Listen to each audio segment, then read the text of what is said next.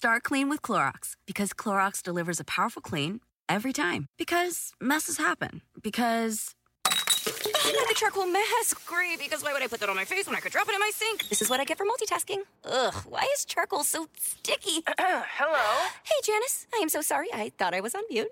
No, we don't need to reschedule. I'll just stay off camera. Ooh, yeah, that happens. So start clean with Clorox. Use Clorox products as directed.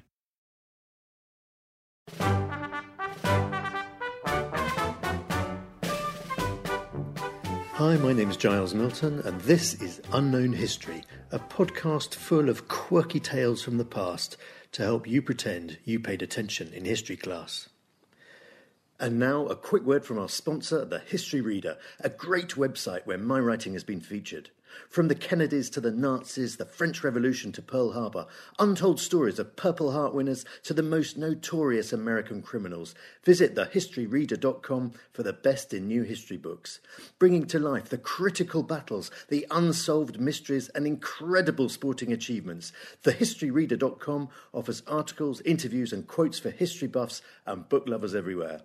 Learn more at thehistoryreader.com or find them on Facebook to stay informed about award-winning history books across a range of subjects. Those of you who've been listening to these fun stories from history will be familiar with the voice of PJ, who's been recording them with me.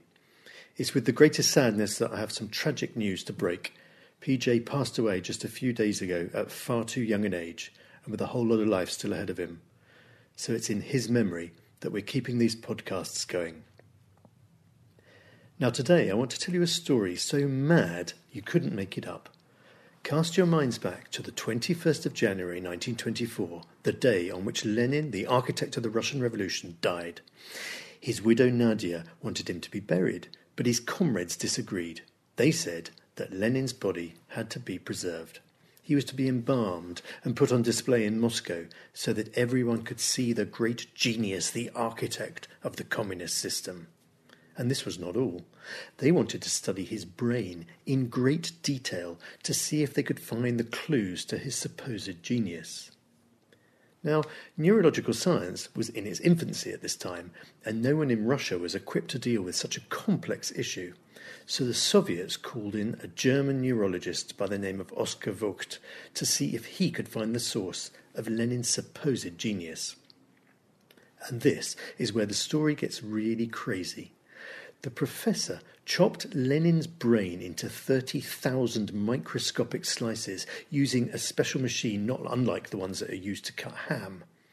He then spent years studying these slices in his attempt to understand the brilliance of Lenin. The depth of his studies was extraordinary. It filled fully 14 volumes, massive great books that were then bound in green leather. And the findings were locked away, and for the next 70 years, no one was allowed to see them. There was good reason why the findings could not be made public. Lenin's brain did indeed hold a secret, and it was one so shocking that the Soviet hierarchy was determined to keep it under wraps.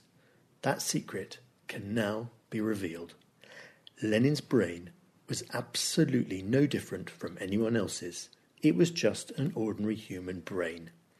As for the rest of his body, well, it was preserved and put on display in Moscow, and there it is to this day, one of the most macabre tourist attractions in the world. He's marble white and he looks like a statue, and his brain, meanwhile, is held in storage a mile or so across town. No one has yet proposed that body and brain should be reunited. And if you enjoyed this story, then check out my new book, When Hitler Took Cocaine and Lenin Lost His Brain, available now at all book retailers. And don't forget to listen to more Unknown History on iTunes, Stitcher, Spotify and quickanddirtytips.com.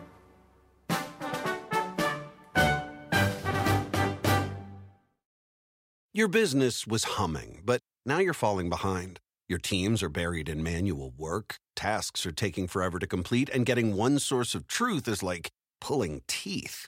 If this is you, then you should know these three numbers: 37,000. That's the number of businesses that have upgraded to NetSuite by Oracle. NetSuite is the #1 cloud financial system, streamlining accounting, financial management, inventory, HR, and more. 25.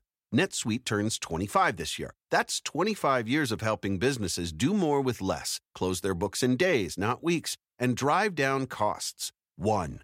Because your business is one of a kind. Get a customized solution for all your key performance indicators in one efficient system with one source of truth. Manage risk, get reliable forecasts, and improve margins. With NetSuite, it's everything you need to grow, all in one place. Get your business back to the greatness where it belongs. Learn more at netsuite.com/podcast25.